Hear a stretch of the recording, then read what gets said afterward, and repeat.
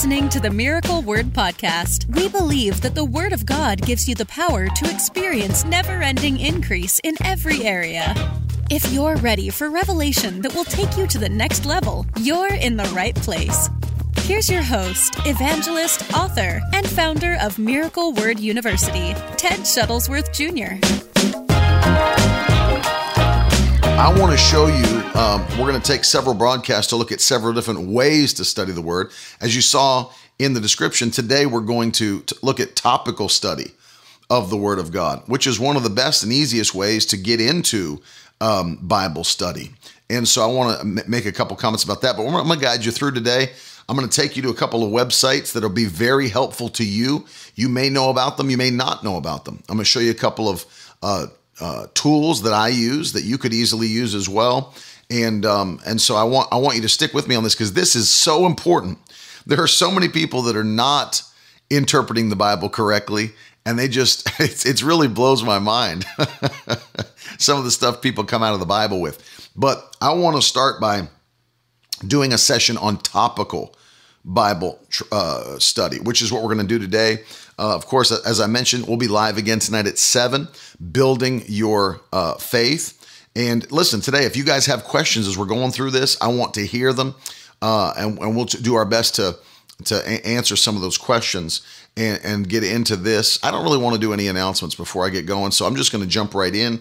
Of course, I sent out a text this morning for those of you that are connected, and if you're not connected with me via text, you can sign up right there at miracleword.com/text and be a part of that text family. You can text me, I can text you back. And so I want to encourage you to go do that if you haven't done it. Also, let me just make an announcement up front. If you have not subscribed to our YouTube channel yet, please do that. Go to YouTube, search my name, Ted Shuttlesworth Jr., and you'll find our channel has about 18-something thousand subscribers, 200 and some videos.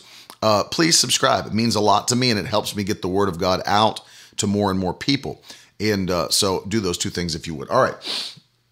A couple of things I want to talk about right off the bat. First of all, number one, I want to talk about Bible translations, because this does make a difference when you start to study the Bible. And so I do want to make a couple of notes to you guys today about Bible. I was in Barnes & Noble before everything shut down, and they had this up on the wall, and I thought, man, that is really awesome that they make that available in Barnes & Noble for people. And I don't even know who produced this, because it doesn't have like a copyright on it or anything. It's just literally somebody printed it, and it's in all the Barnes & Nobles that I've seen if you go to the Bible section. But this is a Bible translation purchasing guide. This thing is awesome. God's Word translation. I've heard of that, Andrew. And when you open it up, it actually breaks down all the major translations with a translation spectrum right here.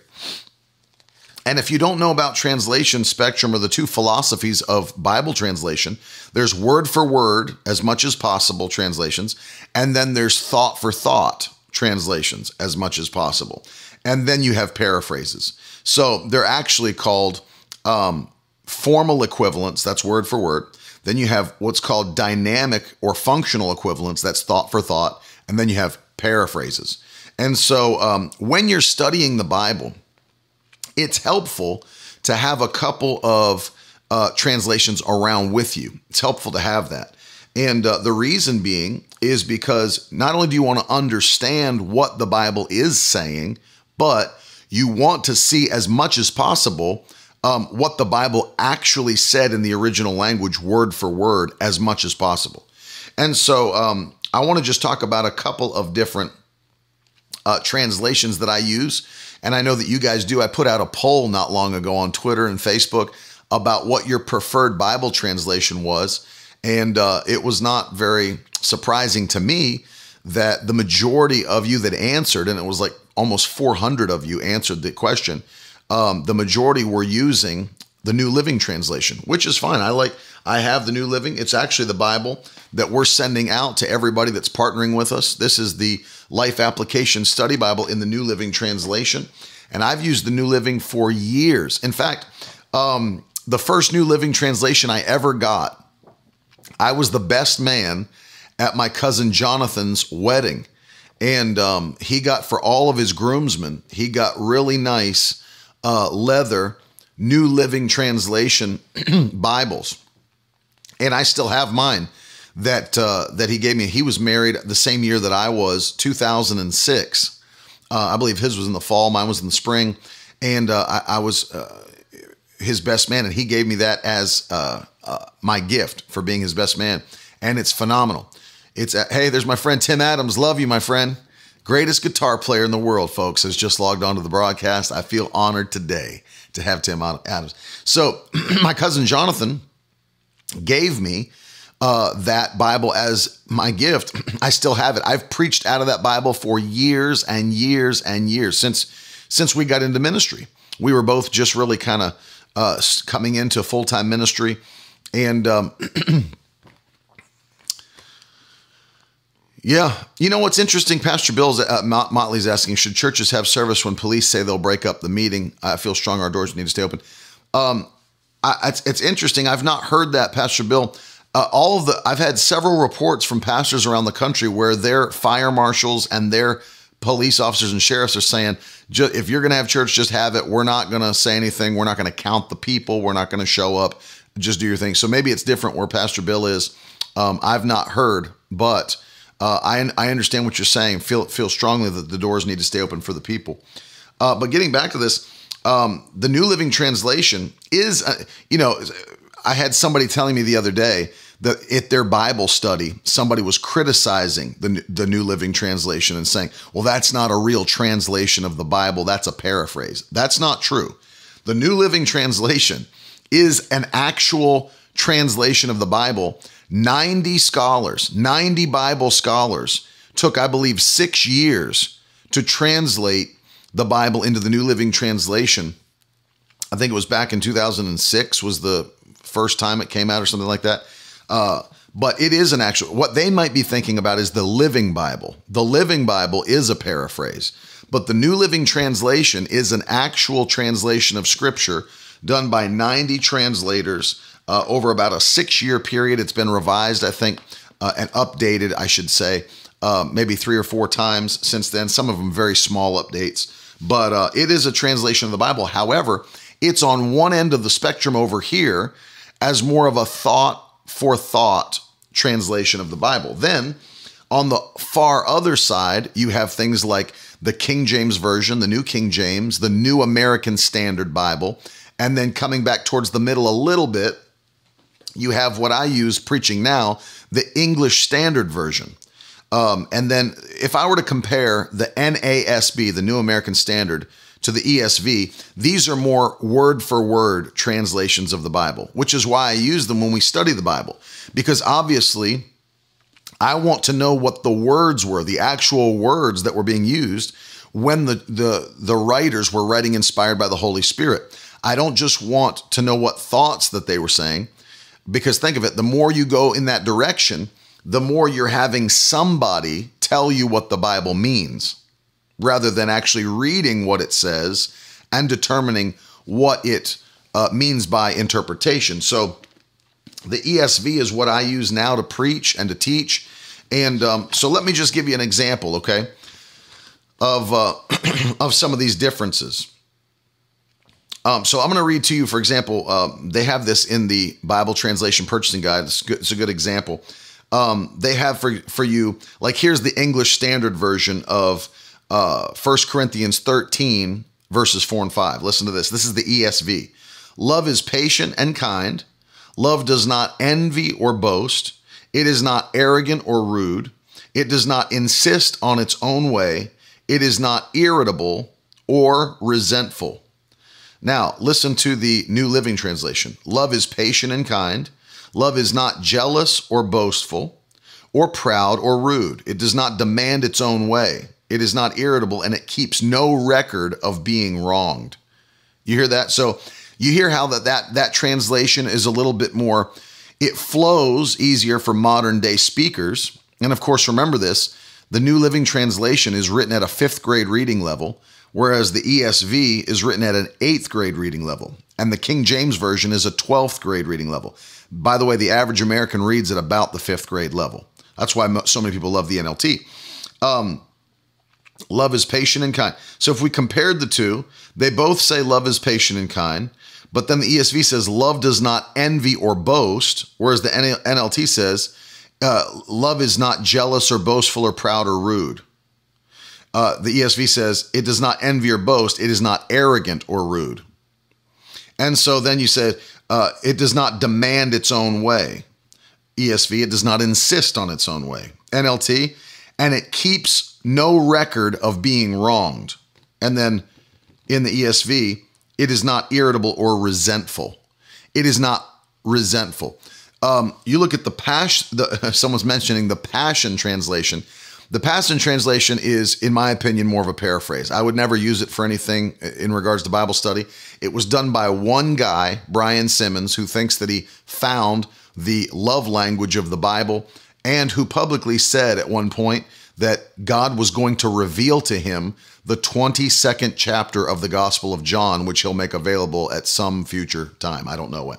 So I would never use the Passion Translation for anything, nor would I use the Message Bible. I don't know why anybody would pick up a paraphrase of God's holy word and choose that as their preferred. I mean, I don't know why anybody would do it.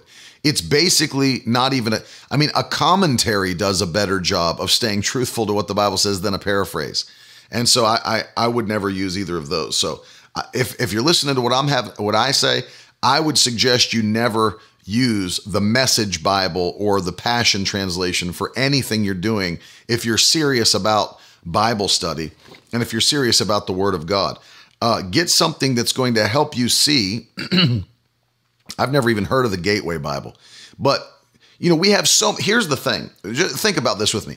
We have an abundance of English translations of the Bible. We don't need any more. We have extremely well done English translations of the Bible. The King James Version is a fine version of the Bible. It's just a bit archaic. We don't talk like that anymore.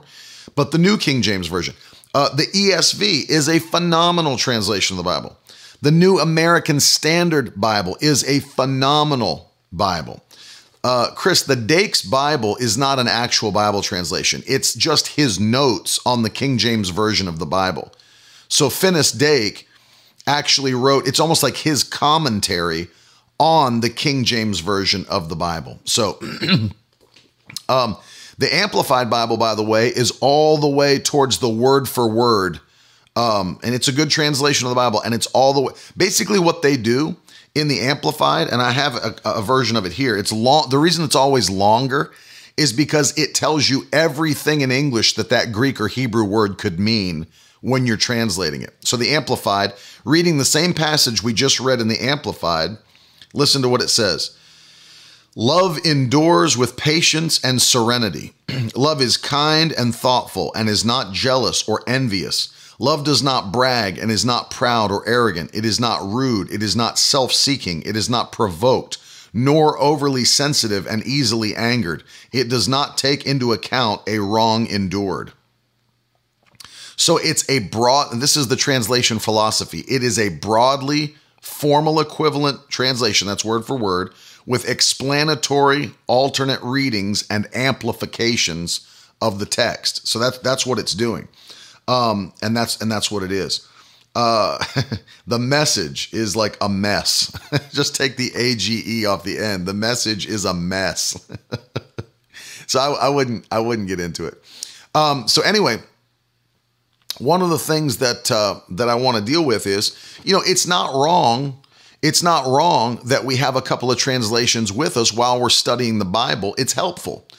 For example, there's a passage in the Bible where it talks about Pharisees were listening to Jesus teach, and then after they heard him teach, they were all upset about what he said. And so the Bible says in one translation, a more word-for-word translation, it says, and they returned home beating their breasts. Beating their breasts. Well, that's what the words actually say in the manuscript, the Greek manuscript.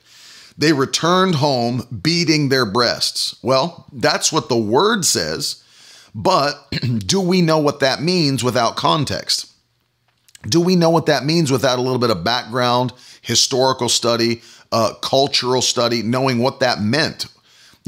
We might think that means that, like all we may know is a gorilla beats their chest, when they're trying to show dominance. Is that what the Pharisees were doing? Were they beating their breasts because they were trying to show dominance? No. If you read the New Living Translation, it kind of explains that cultural stuff for you with a footnote that gives you the actual literal translation. So one of the things I do like about the New Living is that even though it may do some of these commentary style things for you, at the bottom of the page, there will be a footnote where it'll show you what the literal translation actually was. Let me actually go to that for you and show it to you. So I'm going to pull out here Luke 23:48. And this is the New Living Translation that we have right here. Luke 23 and verse 48. And so listen to this.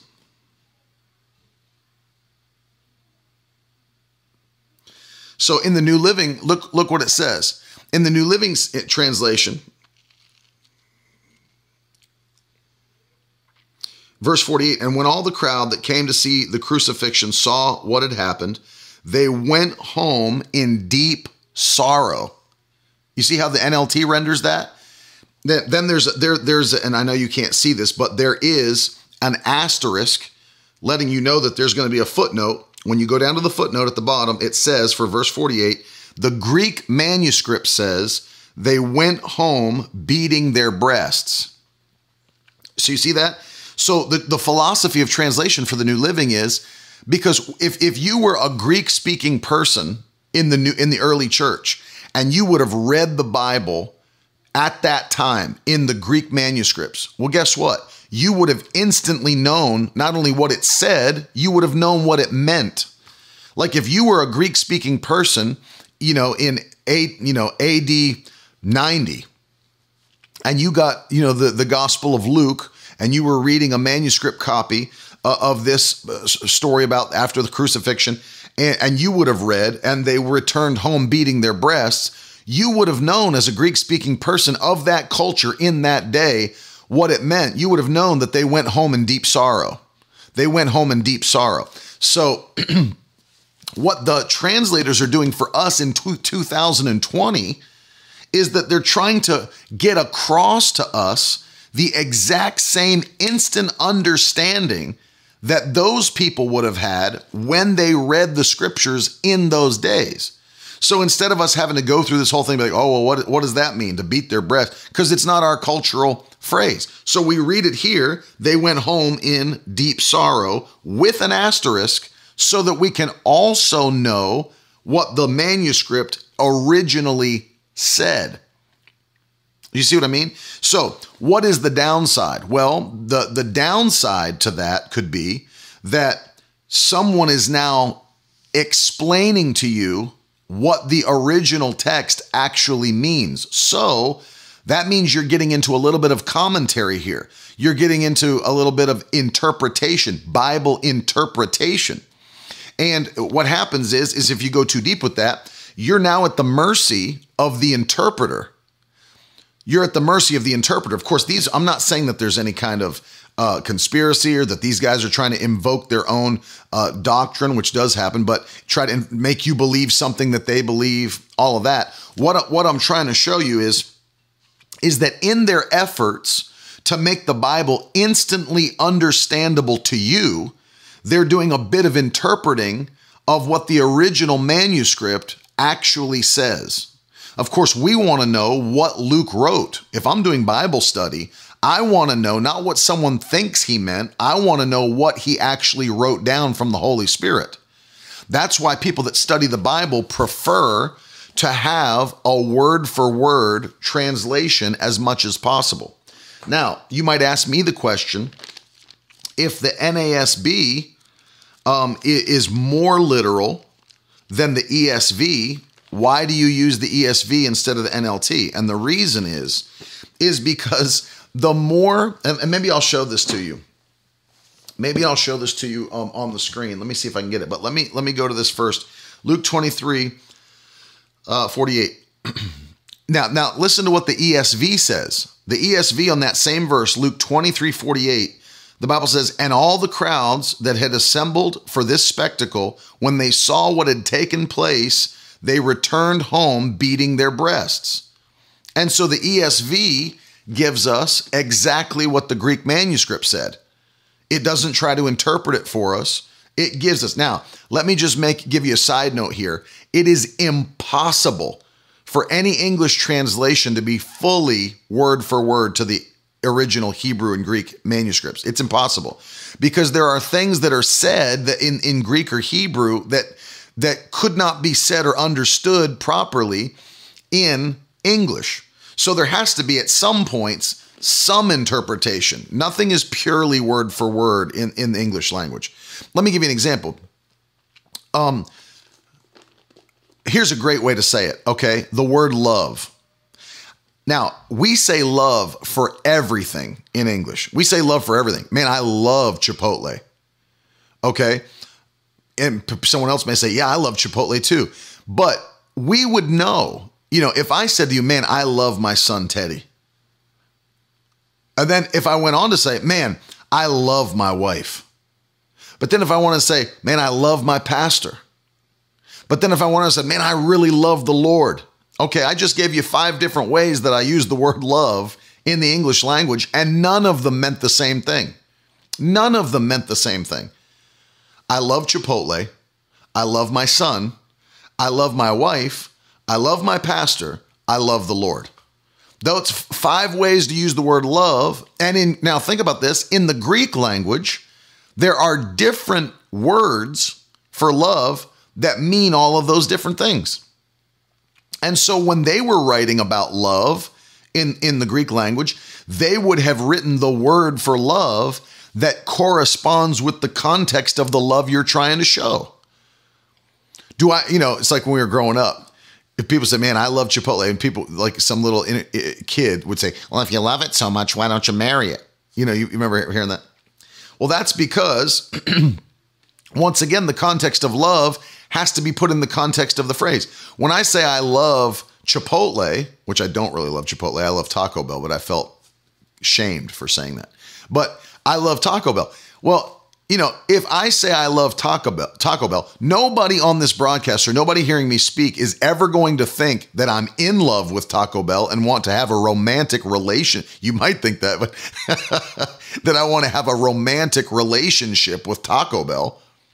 You understand it to mean that I really, really like Taco Bell's food. If no one's going to leave here and argue, well, Ted's got an issue because he has a romantic relationship with Taco Bell and wants to marry Taco Bell and have children with it. No, you know that I just really like their food. But then if I said that, second example, I said it about my son. I have a paternal love, a parental love for my son. And so, I really love Teddy. I love Teddy. Well, you understand immediately that I'm not speaking of just the fact that, well, I like Teddy. No, I love Teddy. But you also understand it's not in a romantic aspect, but it's in a paternal, parental aspect that I'm saying I love my son. But then if I say that I love my wife, you all know what I mean by that. You know that I mean, I don't just like her like I like Taco Bell. And I don't just have some kind of a paternal or whatever kind of a love. I actually have a romantic love for my wife. I have a romantic love for her. And so in the Greek language, there's different words for this. And then there's the God kind of love. That is, and we use the word agape. Agape is the Greek word for the God kind of love or spiritual love. So when God loves the world or we love the Lord, I don't have a romantic relationship with the Lord. Understand, I have the God kind of love for my Lord. And so, but then there's phileo. That's a different kind of love. That's what is called brotherly love. That's where we get, we have the city of Philadelphia. Philadelphia, that's why it's called the city of brotherly love, because those words in the Greek language, phileo and adelphoi, mean love of brothers. Love of brothers. Phileo, adelphoi, love of brothers. So you understand, that's where we get Philadelphia from. It's the city of brotherly love. So phileo is a different kind of love than agape is. Eros. Eros is where we get like the word for erotic. That's the base of the word erotic. Eros is a different kind of love than phileo is. I don't have, although I do because she's my sister in Christ, but agape is not the kind of husband kind of love I have for my wife. And phileo would not be correct. It's more of an eros kind of love. It's a romantic kind of love. So exactly. So you have to understand, in the Greek and in the Hebrew, there's ways to say these things that in English, there's just not a way to say it with one word. You can't take one word and translate it into one word in English and expect them to correspond. They won't. So if I say phileo, you could translate it in English, the love of the brothers or brotherly love. If I said eros, I could translate it to romantic love. Or, if I said agape, I could say the God kind of love or the love of God. So understand, we want to know what the writers wrote. What did they write on the paper? As they were inspired by the Holy Ghost, what did they write on the parchment? And here in Luke 23:48, we know what they wrote. They returned home beating their breasts. That helps us because now in this instance, as we're studying the Bible, there's no buffer between what the writer wrote and what I'm reading. I'm reading what he wrote. But see, also, that's why I like a tool like the New Living Translation, because they're faithful. They're faithful that even though they translate it for you in an instantly understandable way, they're not hiding from you what the original manuscripts say or said. So you've got those footnotes all at the bottom that are telling you, like, I'll give you another example. Here's one in Luke chapter 7 and verse 41. Then Jesus told him this story. A man loaned money to two people, 500 pieces of silver to one. Well, the actual Greek says 500 denarii. But do you know what that ancient money system is? Do you know what a denarius is or a denarii? Do you even, no one knows. And if you go to the beginning of your Bible, many times they'll tell you their translation philosophy for rules, measurements, and money and translation of money. It tells you that at the beginning of the Bible. So here, so that you can get a quick, as you're reading through, you don't have to stop and say, what's denarii? You can actually understand he gave him 500 pieces of silver. Now, they're not telling you some value. They're not trying to do, value that's inflated after 2,000 years. They're just letting you know in context of the story what happened. And so you get those footnotes. You get all of those footnotes. Well, something that's great about a Bible like this, the Application Study Bible, is that not only do you get those footnotes, which are in every New Living Translation, but at the bottom, you also get tons and tons of notes that are written by the scholars that went into doing the study Bible. So as I was just showing you there, where it's telling you the story of the denarii, 500 denarii, that was in the 41st verse. Well, you can go through, and at the bottom, I know you can't see it, but at the bottom, there's tons of these little paragraphs that you're seeing here. It's all notes to give you background, history, context as you're doing these studies. And so it's helpful. I wanted to show you here. So I told you today we're going to study topical. We're studying topical Bible study, which is important, by the way. Topical Bible study, very important. And I wanted to just kind of show you something. Now, we're talking about Bible translations. And let me see if I can just pull up just straight up John 3:16 is a verse that everybody should know pretty much by heart. But I wanted to show you this because on the far, far end of the spectrum, we have what's called the interlinear Bible. It's the interlinear. And I'm sorry if I can't see your comments right now because I'm going to show you this. I'm going to show you this screen real quick. So if we pulled up John 3:16 in the interlinear Bible, this is what it looks like. And I just wanted you to see it. So here's the interlinear. Okay. So what it does is it shows you what the Greek words are in the manuscript.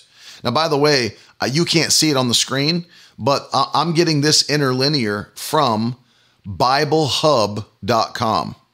BibleHub.com. And then you can click on their interlinear Bible. This is John 3:16.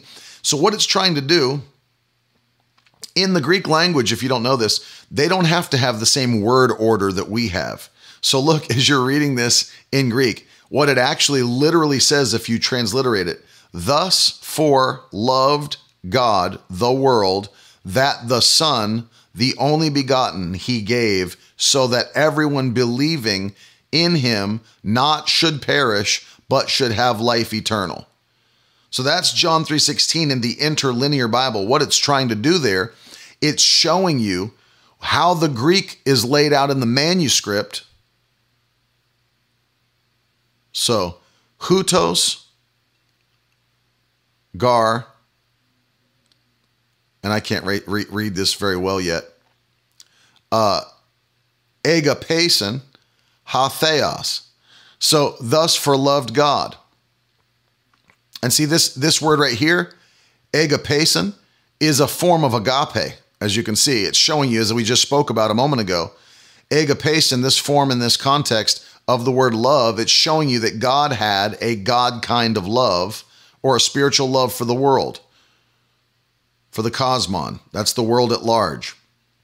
So as I'm reading the interlinear, this is as literal as you can get in the Bible, the interlinear, but no one's going to read this in church. I mean, no one's going to stand up on a Sunday morning to be super loyal to the original text, say, let's open our Bibles to the interlinear John 3:16, thus for loved God the world, that the Son, the only begotten he gave, so that everyone believing in him should not perish, but should have life eternal. I mean, and this is an easier one. It gets very crazy with the word order in other verses, but you understand that here, it just helps us in straight Bible study. But then look at this. Here's what I did want you to see. And this is a great tool if you're studying, and we're getting into studying the words of the text. Here's a really cool thing, because as you're reading this, you can see, like, here's the word for love, and you can see it says loved underneath. And then, of course, the word for God, theos, and it's obviously it changes its form in different contexts. But you can then look at these words. Like, for example, let's look at love. See, here's the word loved, and it'll show you, if you cursor over it, the number. These are Strong's numbers. If you've ever used a Strong's concordance, these are Strong's numbers over the top of each of these Hebrew transliterated words, so that if you wanted to do a deeper word study, you could actually come in here and see, if you just hover over it, it says Strong's Greek 25, to love, wish well to take pleasure in, to long for. It denotes the love of reason, esteem, perhaps from agan, to love. So you could do it that way, or you could literally just click on this word and it'll take you to another page. It's a Englishman's Concordance, and you can go down through and look. Now, here's what's cool, is it shows you how many times it occurs in the Bible. 143 occurrences in the Bible. Shows you some of the different ones in different translations. So Mark chapter 10, verse 21. And the King James says, beholding him, loved him. It's the same word. The interlinear, having looked upon him, loved him. And the New American Standard, at him, Jesus felt a love for him and said. And then, of course, it gives you the Greek text above it. And you can go down through and see the different places that this Greek word for love is used in the different verses and texts of Scripture, so that you can understand better what this word means as you're studying it. And we'll come back to that in a minute.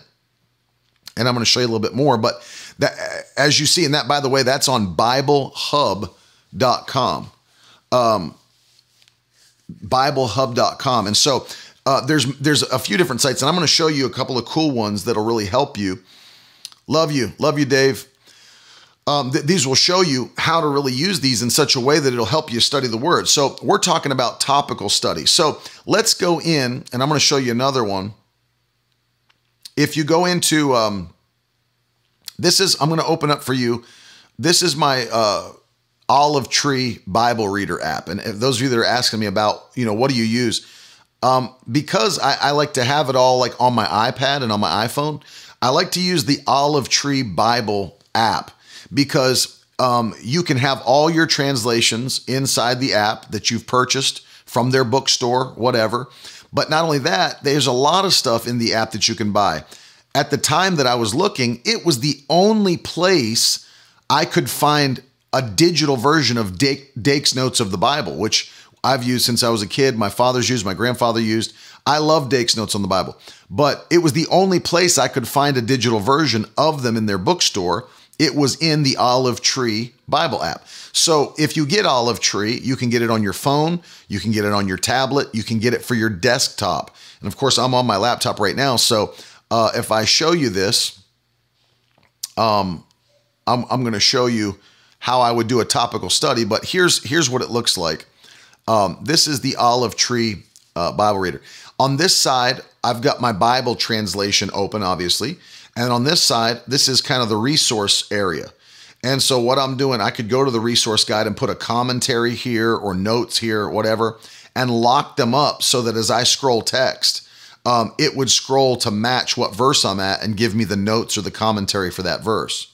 But what I did here, as you can see up in the corner here, I typed the word joy.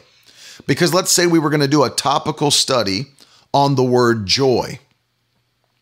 So what I did is I just typed the word joy, and then if I went back, it will show you now in all of these Bible translations, American Standard, Amplified, English Standard, King James, how many times the word joy shows up in each of these Bible translations. You see that?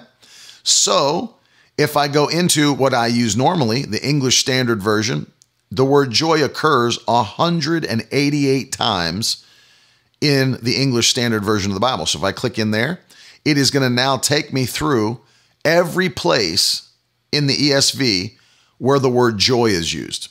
And I can see here, Judges 19:3, it's used. 1 Samuel 18:6, 1 Kings 1:40. And you can see some of these are too long to see joy, so you'd have to click into them. But look down here, 1 Kings, you can see it's highlighted. There it is, joy. You go down to, and these are a little too long, but this one's not. 1 Chronicles 15:16, you see joy is highlighted.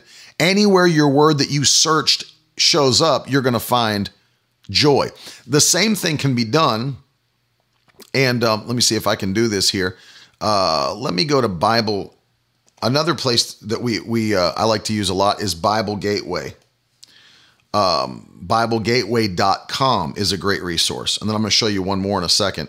But let me switch back over to my internet browser.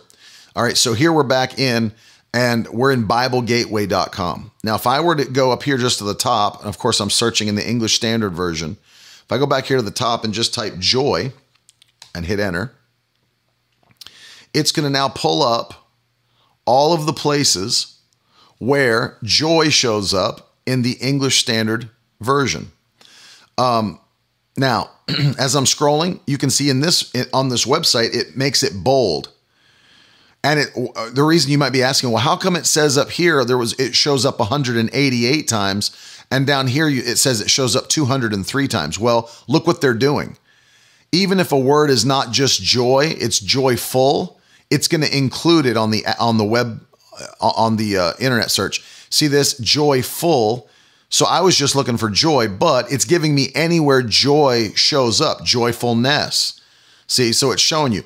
And on the sidebar here, it shows you how many times it shows up in the Old Testament, and then breaks down each book.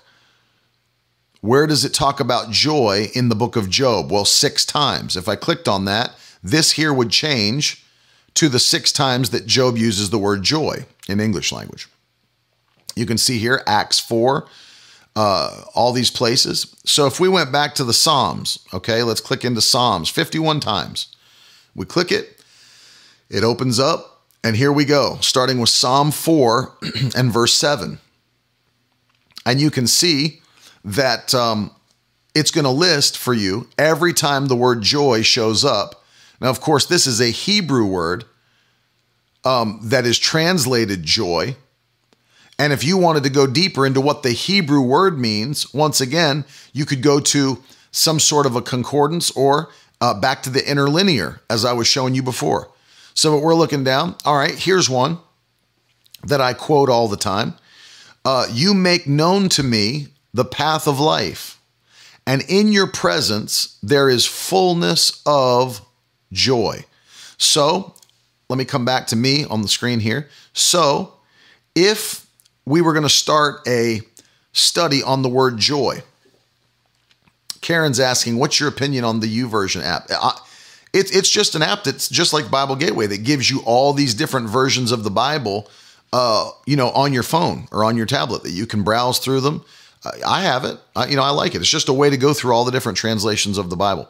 Yeah, Bible Gateway does have audio versions as well. And so does YouVersion. It is great for the morning. Logos Bible software, Caleb, is really great. It's just that a lot of that you have to buy and it can get really expensive. But it is great and I use it all the time. So let me explain something to you. If we were going to do a topical study on the word joy, you might ask yourself some questions to start out. You might say, okay, number one, how do I get joy? Is joy different, natural joy, than spiritual joy? What's the difference between natural joy and spiritual joy? How do I get joy? What does joy do for me when I do get it? Are there benefits to having joy, or is it just a happy feeling? So these are some questions, like let's say that you were going to start and say, okay, I'm going to do a topical study on joy. What are my goals for the study? Well, I want to know how to get joy, number one. I want to know how to get joy. I want to know what joy does for me once I do get it. See, these are very basic questions. So if you're writing it down or have it in a tablet, write the questions first and say, okay, first column, how do I get joy? Second column, what does joy do? And you could do a third column if you want to keep on going. Natural joy versus supernatural joy. And so let's get into that. So let's say we go back to studying. Okay, the first question we asked is, how do we get joy? So let me pop you back over to the word study. How do we get joy? Well, as we did this study on joy, we just pulled up every verse in the Bible, in the English Standard Version, that has the word joy in it. And we come across Psalm 16:11 as we're studying. Okay, you make known to me the path of life, and in your presence is fullness of joy. So we could write that down. We could write that down under the passage. How do we get joy? So we're answering the question we asked at the beginning. How do we get joy? Well, the Bible says, in the presence of God, there's fullness of joy. In the presence of the Lord, there's fullness of joy. So we could answer the question, joy comes from being in the presence of God. But do you see what just happened now to us? Now that we've done that, we now know, okay, I know one of the ways joy comes is by being in God's presence. So that opens up a rabbit hole here. The next question becomes, all right, how do I get into his presence?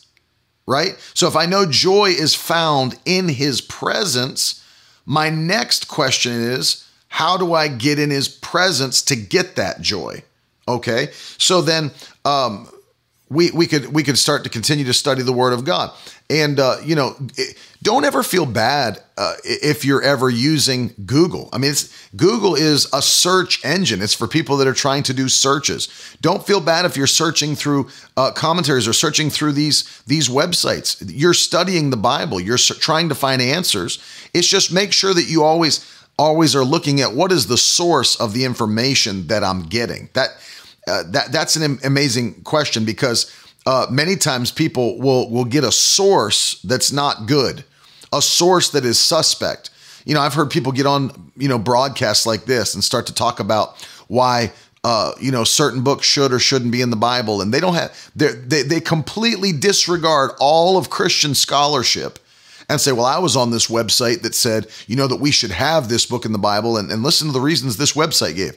And they disregard all of Christian history. They disregard all of Bible scholarship because some website said that this book should have been in the Bible with the rest of the books. And it's a mistake.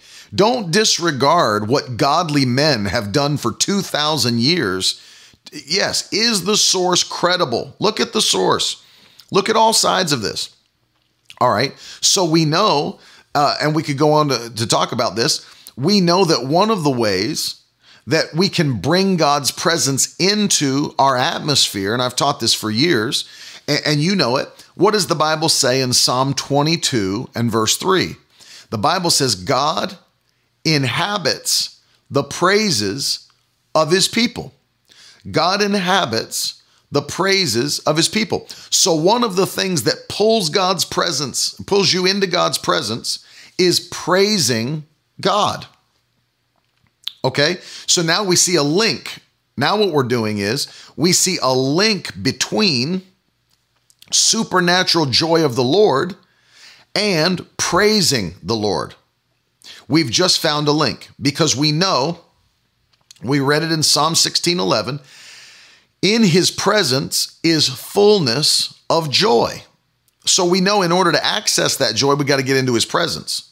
I've got to get into his presence. Well, I also know that by praising him, I am activating that presence or pulling myself into his presence. A great narrative version of this can be found in Mark chapter 10. Because in Mark chapter 10, we have the story of blind Bartimaeus. You know the story of blind Bartimaeus. And the Bible says that Jesus and his disciples are leaving the city of Jericho, and they're headed somewhere else. But look at this. I'll read it to you. Mark chapter 10, verses 46 on to the end of the chapter. And they came to Jericho, and as he was leaving Jericho with his disciples and a great crowd, Bartimaeus, a blind beggar, the son of Timaeus, was sitting by the roadside. And when he heard that it was Jesus of Nazareth, he began to cry out and say, now watch this, interesting thought here. When the term Jesus of Nazareth is used to describe Jesus, it's pointing at his humanity, the fact that he was a natural man. Well, isn't this Jesus from Nazareth? What is it saying? Well, he's the son of a carpenter. He's the son of Joseph. And so that means that because Bartimaeus heard it, it means people were saying it because he was blind. So he heard people saying, here comes Jesus of Nazareth. Here comes and that's what they were saying. But notice this. Don't you think there were many people in the crowd outside of Jericho that needed miracles? Of course there were. But Jesus did not stop for any of them. The Bible says he just kept on going. But notice what happened here. The Bible says Jesus passed through and the blind man began to cry out. What was he crying? He said, number one, Jesus, son of David. That's different. That is different than saying Jesus of Nazareth. Jesus, son of David, was his messianic name. It was saying, what Bartimaeus was truly saying when he cried that out was, Jesus, Messiah, chosen one, anointed one, Christ, Son of God. Notice this. It's very important that you see it. Bartimaeus was not crying out for a carpenter. He was crying out for a Messiah, a healer, a Son of God. It's a big difference because in just using that name, in just using that term, he was praising Jesus. He was praising him. You know what he was saying? I believe you are who you say you are. I call you Christ. I call you anointed one. I call you Son of God. Jesus, Son of David, have mercy on me. And it shows you that he had faith as he's praising him because anybody with a brain understands that if you're blind, a carpenter cannot make you new eyes out of wood. So Bartimaeus wasn't calling out for a carpenter. He was calling out for the Son of God to have mercy on him. Faith. But notice, just by calling him that, He was praising him. He was praising him. So what is he doing here? He's praising him. And notice what Jesus' response is. Jesus, have mercy on me. And verse 49, and Jesus stopped. Jesus stopped. How did no one else in an entire crowd stop Jesus, but one man did? Because this man, while everybody else is saying, here goes the carpenter's son, this man cries out and says, I need the Messiah. I need the anointed one, the Christ, to have mercy on me. And Jesus stopped. Why? Because Jesus could not have left him as he was praising him. Why? Because God inhabits the praises of his people. Look what his next words are. And he stopped and said, call him, meaning bring him here. Call him. And they called the blind man, saying to him, take heart, get up, he's calling you. And throwing off his cloak, he sprang up and came to Jesus. And Jesus said to him, what do you want me to do for you? So notice this, not only could Jesus not leave, he had to bring the man into his proximity. Why? God inhabits the praises. If you're going to start praising me, I've got to be right here with you. Be right here with you. And Bartimaeus got right up in the vicinity of Jesus. And Jesus then asked him a question that is so encouraging. What do you want me to do for you? What do you want me to do for you? And he said, Lord, I want to receive my sight. It's not that Jesus didn't know what was going on. Of course, he sees him trying to feel his way. He's blind. Jesus could see that he was blind, but Jesus wanted to know where his faith was at. What do you have faith that I can do? Because Jesus can't force it on you. He has to work with your faith. What do you want me to do? That I may receive my sight. And Jesus said to him, go your way. Your faith has made you well. And immediately he recovered his sight and followed him on the way. Hallelujah. So when you understand the power of God and how it works, you see that this man's praise brought him. Now let's go back here to Psalm 16:11, because I want to show you what else this verse says that happened to this man all in one moment. Happened to Bartimaeus all in one moment. Look at this. The Bible, and we're here in Psalm 16:11. I'll highlight it so that you know where we're at. Well, will it let me? Yeah. All right, so look at this. You make known to me the path of life, and in your presence is fullness of joy, and at your right hand are pleasures forevermore. So you don't just get joy in his presence, but you can access the pleasures that are in his right hand.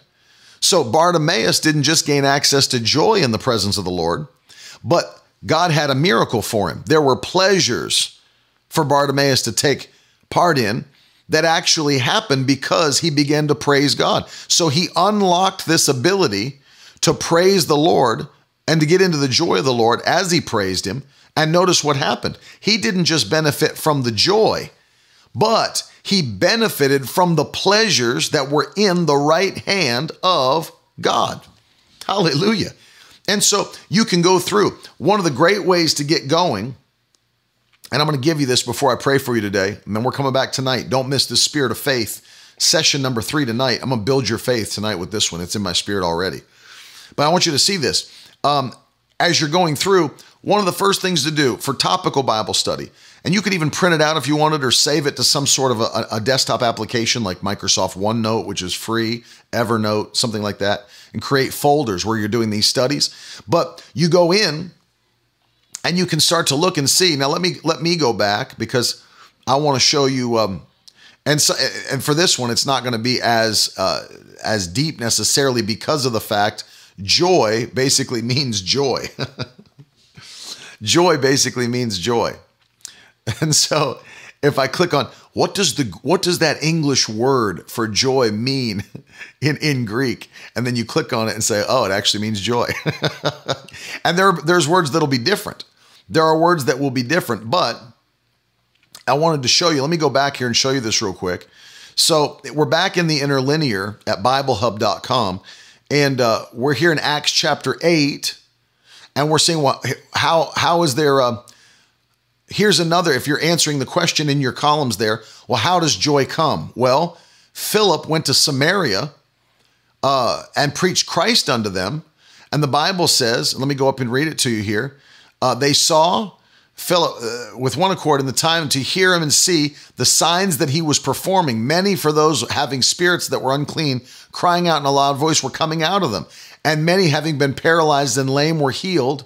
Okay, so look what was happening. Not only did Philip preach the gospel, but he started to perform signs and wonders and miracles in the city of Samaria. Demons were coming out. The paralyzed were healed. The lame, the crippled, the sick, they were healed. And look at the result of the gospel preached, miracles, signs, and wonders performed. Verse 8, and there was then great joy in the city. There was great joy in the city. So notice, it's not just about being in the presence of God, but when you do the work of God, when you preach the gospel, when you see signs, wonders, and miracles, it produces joy. It produces joy. Now, the reason I brought you back to the interlinear is because in the Greek language, this is the word kara, or kara, as it's actually supposed to be pronounced, as you see the punctuation mark, or it's not a punctuation mark, but you can see it's I forget the name of it, but you know what it means. It puts an accent on a letter so that you know to emphasize it in the syllable. Kara is the word that's used for joy. So if we were to click on that word, and go into the Strong's and say, well, what does kara mean? Well, you're going to actually find out it means joy, delight, gladness, a source of joy. And so you can then again look through these word studies. That's why these websites are so helpful, because all in one place and for free, you can go down and look through these different word studies. We see it's the word kara, and you can see there's the phonetic spelling so that you know how to pronounce it, kara, and it means joy or delight, and its usage is joy in English, gladness, or a source of joy. And it'll show you different places where this word kara is used in the New Testament. And you can see it. Here it is, kara, another feminine noun from the word kar, to extend favor, to lean towards, to be favorably disposed. The awareness of God's grace, favor, or joy, grace recognized. And so it takes you through all the different words. You can go through the exhaustive concordance, Thayer's Greek lexicon. You can go read what it has to say about it there. I mean, look at all this stuff that you get for free as you're in Bible Hub or, Bible Gateway. I'll give you one more website here in a second. There's Strong's. And here's all the different forms and transliterations of the word. So you don't just have kara, but you have Quran. Down here, karas. Karin is another one. And so you can see the different forms. But you go down through, it shows you all these different places where it's used in the New Testament. All of these things, extremely helpful as you're studying a word inside of a verse that you're trying to study. And so that's why it's important that we have like word for word studies, word for word translations, I should say, of the Bible, because we're trying to find out what did the Holy Spirit actually inspire the writers to write. And so I hope this is helping you today, because when you're looking to study the Bible, you want to know what the Bible actually said. That's why it's good to have a word for word. And to answer your question earlier, we were saying, well, if you want a word for word translation of the Bible, then why is it that you don't use the NASB or something more literal than the ESV? Well, it's for usage purposes, because if you're in church and you decide you're going to read 10 verses of scripture back to back to back, an entire passage, you want somebody to be able to understand clearly what you're saying. And it's a lot easier, and this is just my opinion, but I think it's been proven just even through the understanding of grade levels of writing. It's a lot easier to read a full chapter to somebody in church from the NLT, just grammatically, than it is the ESV, but it's easier with the ESV than it is the NASB, far easier with the NASB than the King James Version. So what are we trying to do? If I'm in church and I'm reading passages of scripture, if I say, all right, let's read Deuteronomy 28, 1 through 14, well, it's going to be a whole lot easier to do that in the ESV than the NASB or the King James Version. In fact, and I don't really necessarily want to get into this fully before we pray, but you think about the fact that we have the problem of what's called double translation. And you may have heard your pastor or a preacher do this, is that they'll open up like a King James Bible or a New King James, and they'll read. I've done it. I mean, I've done it because I grew up on the King James. So a lot of the verses that I've memorized in my spirit come from that Bible, that translation. And so it's like I was preaching this last week and I said, you know what the Bible says? Romans chapter 8 and verse 11, if the same spirit that raised Christ from the dead dwells in you, then he shall quicken your mortal body. Well, then you have to sit there and explain to everybody what quicken means, because nobody uses that word anymore unless they're talking about a computer program to do their finances. And so then you got to do what's called double translation. Okay, I just read the scripture to you in the King James with archaic language. Now I have to say, all right, now, what did he mean? What did Paul mean when he said it shall quicken? What does that word mean how do we use it today? And I still have to do that if I quote it that way. But then if you go and look in Romans 8:11, in the English Standard Version, it's going to give you a little bit of an easier way of understanding this. Listen to Romans 8:11 in the ESV. If the spirit of him who raised Jesus from the dead dwells in you, he who raised Christ Jesus from the dead will also give life to your mortal bodies through his spirit. So the ESV renders it, he shall give life, not quicken, but give life to your mortal bodies. And that's what it means. He shall give life. Quicken actually means, if you look in the original Greek, it means to give life or to raise to life or to strengthen. One translation, to startle and bring to life. So I want to get away from that issue of double translation. So I'll use a translation of the Bible when I preach or teach that's going to be as literal as possible, but I'm not going to sit there and try to go through a wooden reading of long passages of scripture. And I like the NASB. Don't get me wrong. I love it. I use it for Miracle Word University when we're studying doctrine. But to answer the question, why would I do that over something more literal? That's why. Because if I'm preaching and I'm talking and I'm teaching, I want to be able to do it in such a way that as I'm reading passages of scripture that are longer, you're not going to tune out and be like, my God, I don't even understand what he's talking about. I want you to grab it, grasp it, understand it, and be able to press in with it.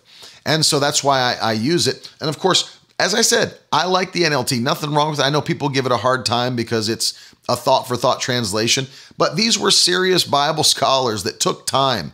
And listen, they're godly men that want you to understand the Bible. They're not out to take verses out.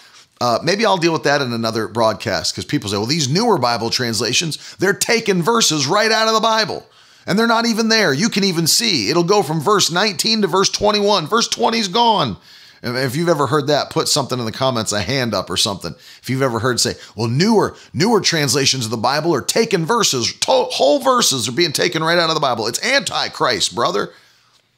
If you've ever heard someone say something like that about newer Bible translations, put a hand in the comments, because you hear it said, but it's not what happened and it's not what's happening. And I'll need a whole broadcast just to explain that to you. And so, but it's not that the newer ones are wrong or bad or anything like that. There is a scholarly reason why you'll see some of those things. And once again, don't use the Passion of the Message. Get out of it. They're paraphrases of that. Someone's idea of what the Bible should have said or something. I don't even know. But even like I said, with the New Living, you're going to get footnotes. You're going to get footnotes at the bottom that are going to explain to you, and it'll say something like this. Some manuscripts include verse 20, which says, and then it'll tell it to you. If they were trying to hide the word of God from you, they wouldn't put it in the footnotes for you to see what it says in some translations, or some manuscripts. So I'll do another one. If you guys would be interested on that, I'll do another broadcast at some point, and we'll explain these Bible translations and why there's supposedly verses that are missing from the Bible. They're taking them out, brother. They're hacking up our Bibles with a machete. No, I'll explain it to you. But I want to pray, because we're coming back tonight at 7:00. And I want you to be ready for this, because I'm quickening your spirit. But the reason I give you this, as you're home, you've got time. You've got time to be with your family. You've got time to, study the Word of God. You've got time to pray a lot of extra time that you wouldn't normally have. Don't waste the time. Take the time. Take the time. That's why I'm encouraging you. Study the Word while you're home. And topical study of the Bible is one of the easiest that you can immediately get involved with. Start doing some topical study of the Bible. I can't remember who it was, but there was a preacher that I was listening to, and he said that to study the Bible, every year he would buy himself a new Bible, and for that whole year, he would do a topical study on the Bible. I think it might have been Mike Murdoch. He said that he would buy a new Bible in January and say, all right, this year, for all 12 months, I'm going to just study the love of God or study love.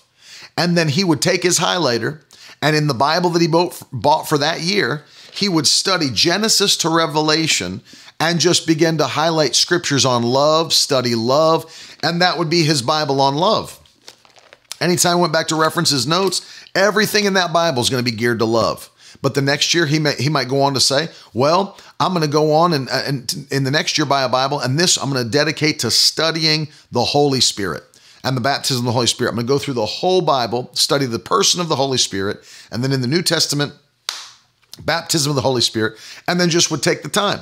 What I've done, because I use a digital translation, obviously I'm using my iPad a lot to study. So one of the cool things that you can do, and that I'm doing, is that as I'm studying through the Word, and this is just a suggestion to you guys, one of the cool things you can do is choose different highlight colors for different subjects. So something that you're going to immediately, your mind's going to snap to. So let's say, for example, you did prosperity or the study of finances in the scripture. Use a green highlighter to know that, okay, this is a scripture I was highlighting about prosperity. It's in green. If I want to do something on, let's say, love or whatever, do pink or red highlighter in your iPad, or even in your Bible. You can buy highlighter packs, and everything red is about love or the love of God, whatever. Let's say you're going to do something on miracles. And so orange, all of the things you have for miracles is highlighted in orange, whatever. But just color code it if you want to. That way you know that as you're going through because obviously you can't buy a new digital translation, and it's once you have the ESV, you have it. But it allows you to make notes to yourself. It allows you to put highlight features that are different colors. That's right. Yeah, my wife used to have one of those, the Rainbow Bible. And it was like all of the different topics were colored differently. And I think she still has it somewhere here in our library. The Rainbow Bible. And it basically topically shows you by color, what it's talking about. So those are just a couple of tips that you can use, but start in today. I mean, by the Holy Spirit, Luenda makes a great point, especially in the time we're going through. Protection, divine protection might be a good study, a topical study. I've already helped you get started on it because I wrote Blood on the Door. And it's a whole book on the protective power of covenant. This is a topical study on supernatural protection in every area of your life. Start there. I even have to go along with this, and if I could find it, it's up there in the library. I have the study guide that goes along with this. And so the study guide is available on our website and online. Grab that and start your topical study on protection, divine protection by the power of God. And I'm encouraging you, because why? The Word of God becomes strength to your spirit. Jesus said, the words that I give you, they are spirit and they are life. They are spirit and they are life. And so I want you to fill yourself with the mighty Word of God. It is one of the ways, I taught this last night, it's one of the ways that we build supernatural strength in the spirit. Last night, if you missed, by the way, if you're missing these, don't miss these Spirit of Faith sessions.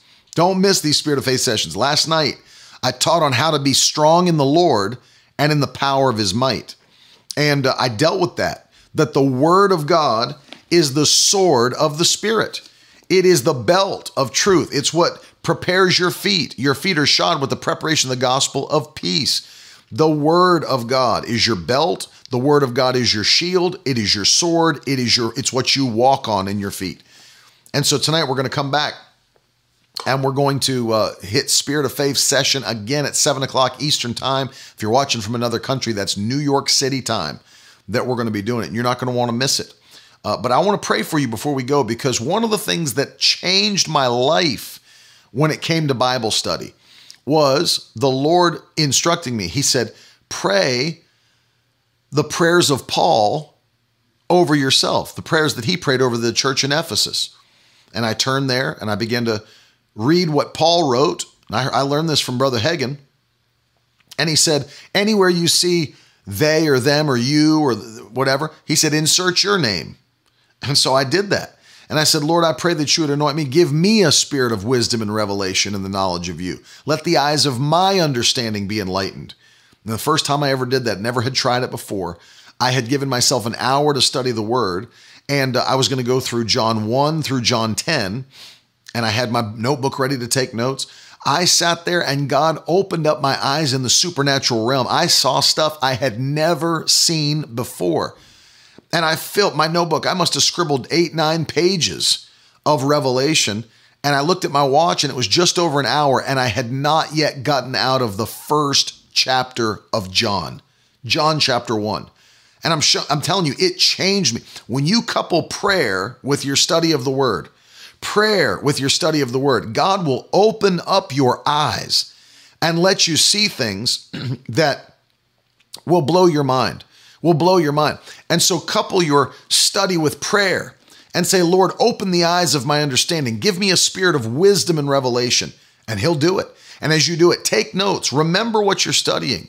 And that's why topical is a good way to study, because it actually builds your knowledge on a subject in the Bible.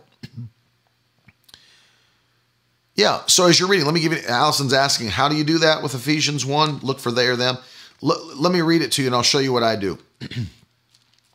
Ephesians chapter 1, he prays the prayers for the church. Starting in verse 15, listen to this. The Bible says, for this reason, because I have heard of your faith in the Lord Jesus Christ and your love toward the saints. Verse 16 is where the prayer starts. I do not cease to give thanks for you, remembering your prayers.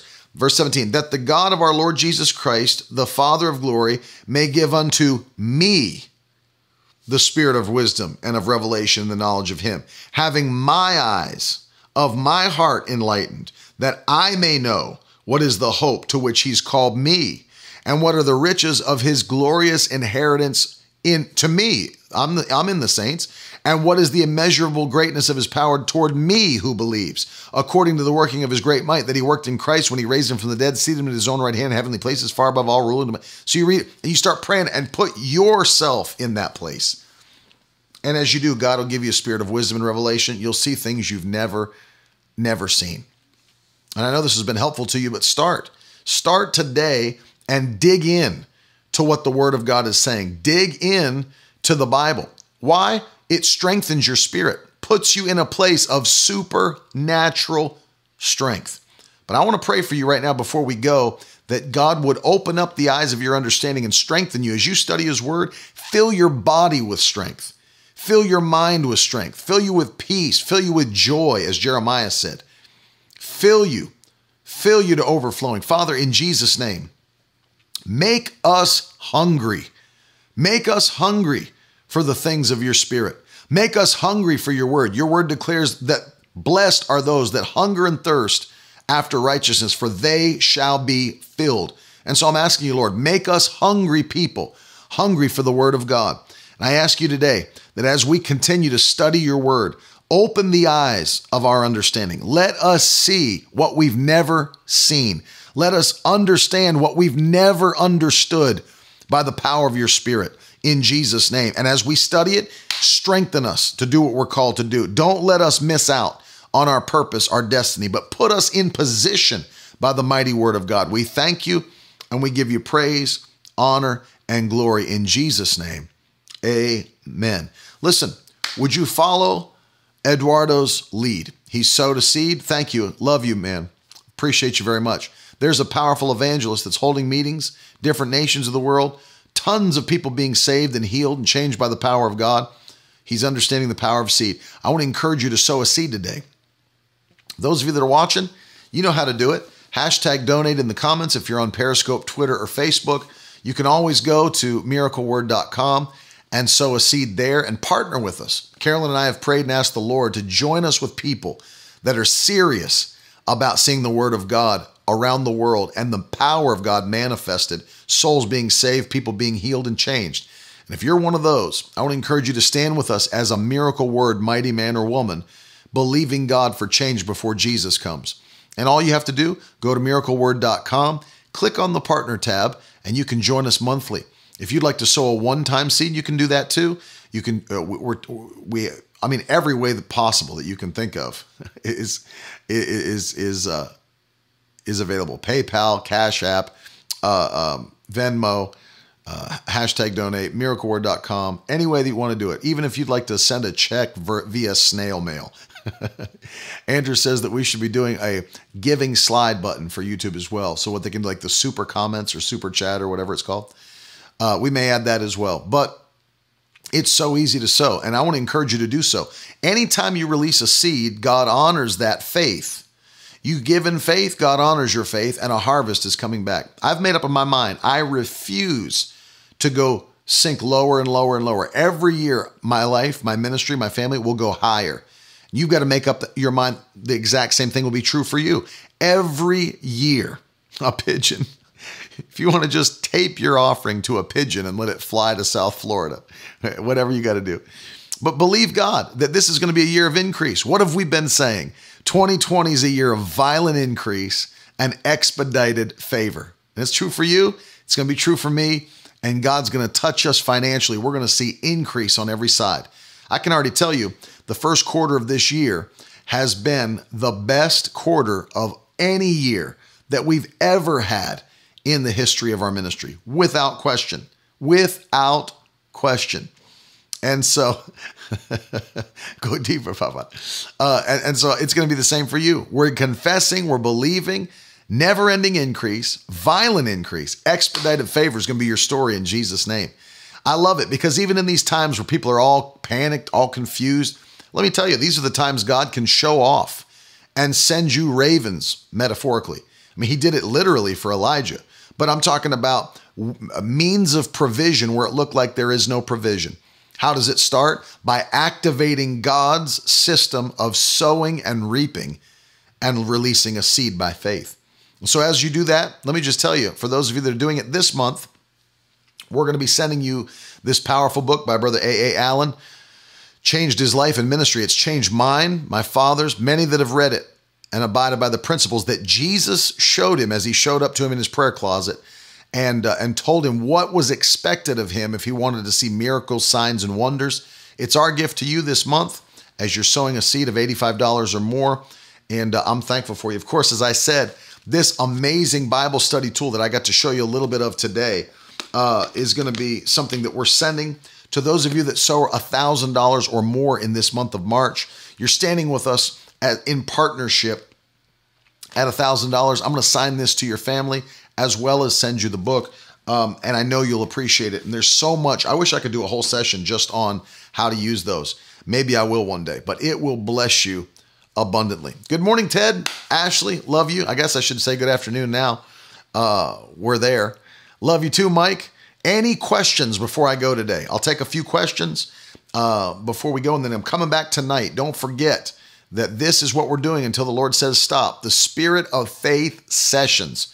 Every night, 7 p.m. You don't want to miss it. I saw that, Ed. I saw that. You don't want to miss it. Eduardo went to the store yesterday and got blessed with $400 at the store. It does work. It does work. And his wife she hasn't given birth yet, has she, Ed? She's like on the verge. She's like at the final stages. Yeah, Miracle Word Kids. That's awesome. 4 out of 6 kids participating.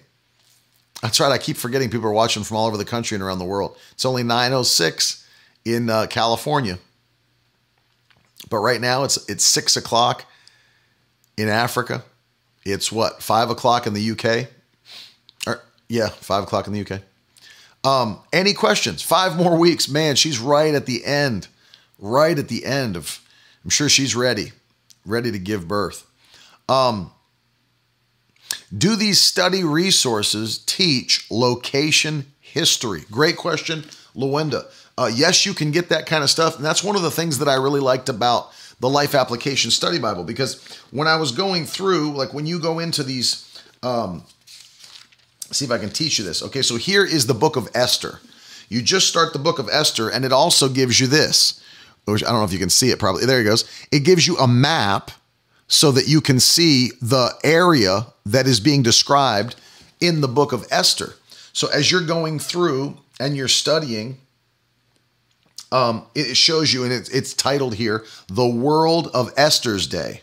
And then it gives you the map, shows you the important places that take place in the story and the study. And not only does it give you the notes, it does give you context of history, gives you the maps, all that stuff. So there's a lot of resources available in these tools, and it's amazing. It really, really is amazing. Any more questions before we go? Thank you, Summer, for sowing a seed. Love you guys so much. Appreciate you. And those of you that are sowing in other platforms, whether you're on the website, Cash App, PayPal, Venmo, whatever you're doing, maybe you're mailing a check. Some people still do. I want to say a big thank you to you. We love you. We appreciate you. And we pray for you on a weekly basis. Those that are partnering with us, we're always praying for you. And we love you so much. Thank you, Mary. I appreciate you reading the book. Those of you that are reading Blood on the Door, thank you for getting it. Thank you for reading it. We love you a lot. And I'll be back again tonight. Don't forget, 7 p.m., Spirit of Faith sessions. I'm going to leave you with a preview of Miracle Word University, and we'll see you again tonight at 7. Have a blessed day, and I'll talk to you soon.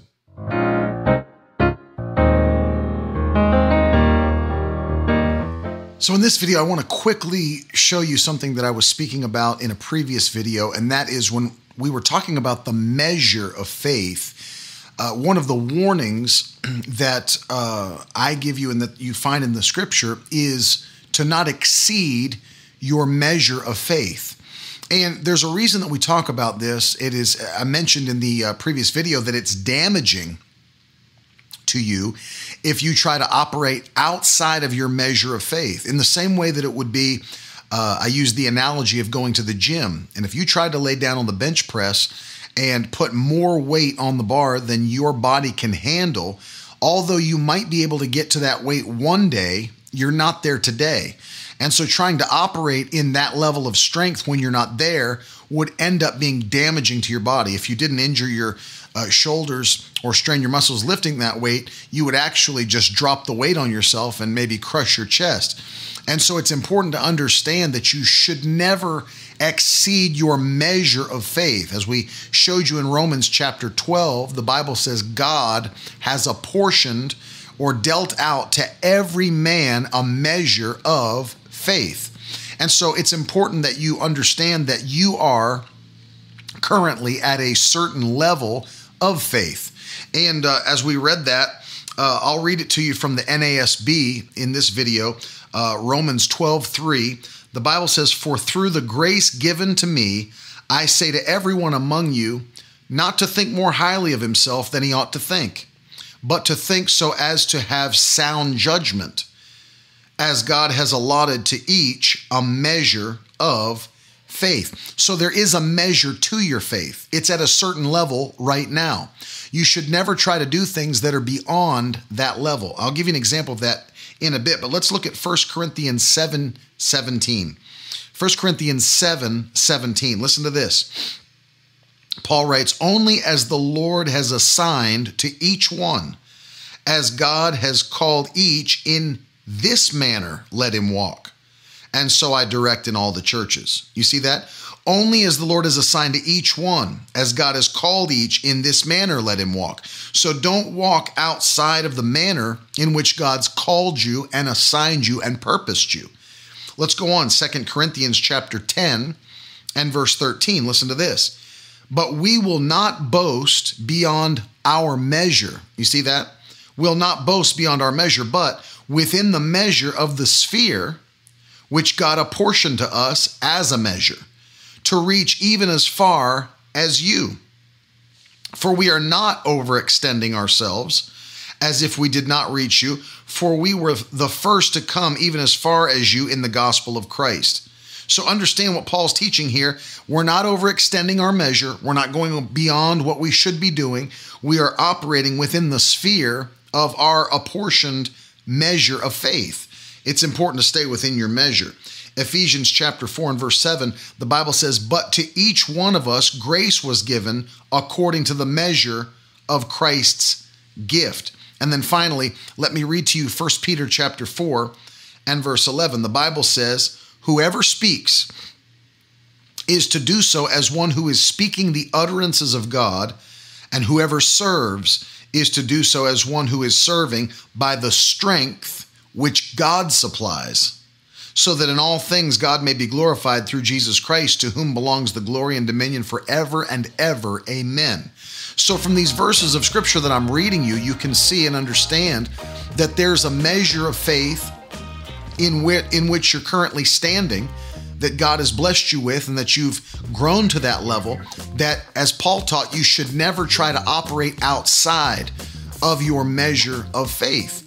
And one of the ways to ensure that you never operate outside the measure of your faith, and this is so very important to listen and adhere to this thought, one of the best ways, and I'd say it's the best way to ensure you'll never operate outside your measure of faith to the harm of yourself, your family, your ministry, whatever, is to only ever do what God called you to do, and only ever do what He is directing you to do.